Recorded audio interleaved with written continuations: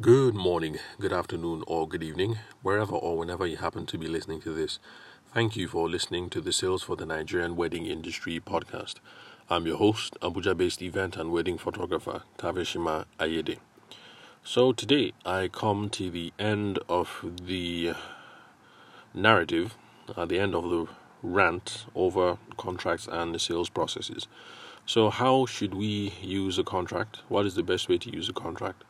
In my opinion, the best way to use a contract is to map out the needs and agreed outcomes and timeframes. That's what you need to be focusing on. Needs, outcomes, and timeframes. And the only way that you're going to be able to do that reliably is if you have a sound and a crisp and a robust sales process, because it's through those interactions and the emails and the phone calls and the meetings, if you're asking the right kinds of questions, that you're going to be able to get to the kernel of the contract and the business relationship, which is what are the needs that we have agreed to, what am I supplying, what are your obligations towards me, what are the outcomes that we're looking for, and what are the timeframes that we are working with for execution and for the deliverables. So always have that in mind. So if you're a wedding planner, what did we agree to? So if you're a wedding planner, what did we agree to? Was Egyptian cotton an essential part of the arrangement? What were the agreed outcomes? Did we agree on feeding 800 people or 1,600 people, as well as the time frames? Did we agree that we are going to be there from dusk till dawn, or did we agree that we are only going to feed people during the reception, and that didn't include the after party and everything else that follows? So use the contract as a map, but don't think of the contract as protection. Because with this example that I have given about feeding 800 people versus feeding 1,600 people, if you're going to rely on your contract as protection, then you're going to be in for a big surprise. Because if the family that you're dealing with is without reputation, if they are ruthless people, then it's not going to matter that they signed a piece of paper with you that you are going to feed 800 people, and right now you're claiming that you fed close to 1,600. That piece of paper is not going to be your protection, because people will ignore. And then, apart from that, given the attitude that most of us have towards the courts in Nigeria, they don't really think these things are enforceable anyway. And so, that's when you're going to get into all those shouting arguments of what is it, who are you, I paid for your time, I said you should feed all my guests, and why didn't you feed all my guests? You should have, and if there was an issue, then you should have told me and would have given you extra money. After all, isn't up money? How dare you ruin my day? Blah, blah, blah, blah, blah. And, all those shouting matches that ensue. So, your contract actually is not a source of protection. It could be. The problem is just that for the contract to be your source of protection, you have to go to the courts, and going to the courts involve considerable time and a considerable amount of money. So let's say in this case, the difference between 800 people and 1,006. So maybe what you're thinking of is they owe you maybe 1 million more. I can assure you that the lawyer that you're going to get to handle this is not going to take 50k from you. He probably is not going to take 100k from you. It's going to be a bit of money, and even if you were able to get the judgment in your favor, let's say after 2 years, for the bride's family to pay you that 1 million that they owe you, what are the chances that you think you're going to be able to collect on that? Because if there were quarrelsome people in the first place, now that they have gotten the judgment, the attitude is going to be, so I'm in my house, come and do your worst. Unfortunately, your worst is that you're going to have to go back to the lawyer. You guys are going to have to start new proceedings so that you can enforce judgment again through the court. That means more paperwork, more time, paying for lawyers, and, really, at the end of the day, will that contract have been any protection for you if it is going to take you 4 years to collect on 1 million, of which you're probably not going to be able to collect all that money? So these are things that you need to think about. There are people on either end of the spectrum who decide one way, and I guess if that's what you're comfortable with, then that's fine. So if you think it's worth the hassle, then go ahead. But for me, I think at this stage that we are at in our businesses, I really don't think we should make it that much big of a deal. Make sure that your sales process is on point, and through the sales process, you're going to be able to figure out families and brides that you should spend your time with and people that you should not. And then get your, excuse my French, get your bullshit radar up with your sales process. And if you really think somebody's going to be a problem, don't just say let's go into it, but make sure the contract is tight. Don't get involved at all, because at the end of the day, your contract is not your protection. Just use the contract as a map, so that when things are steering off course, it's something that you can point to that can bring everybody back to what the agreed outcomes are. So if you're dealing with sensible people, if it looks like things are spiraling out of control, it wouldn't be a problem to pull mother-in-law aside or father-in-law aside and say, mommy, what we agreed was 800, but as it is now, what we have is 1,002 people seated in the hall. Mommy, what should we do?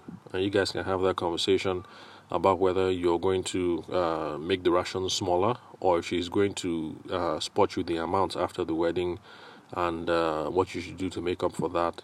I'm just saying that if you have a solid sales process in place and your bullshit meter is up, you're going to be able to use the contract as a guide, and don't rely on it as a protection. So the contract is just there to make sure that we all get back on course.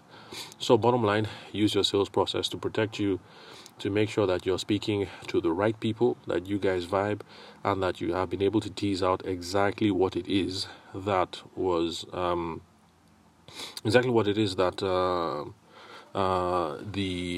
that everyone had in mind, especially the bride and the groom.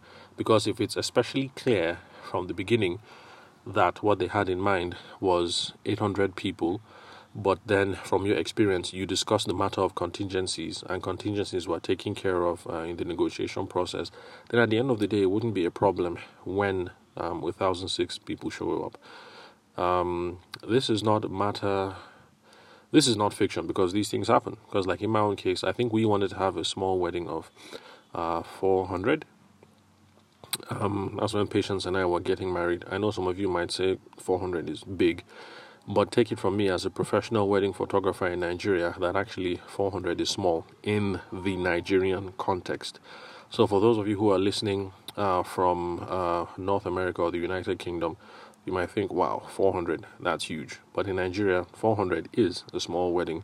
And for those of you who are listening in from other parts of the world, Eastern Europe, my Polish people, they would agree with me. Oh, and then our brothers and sisters in India, they will agree that 400, that's a small wedding. It's no big deal.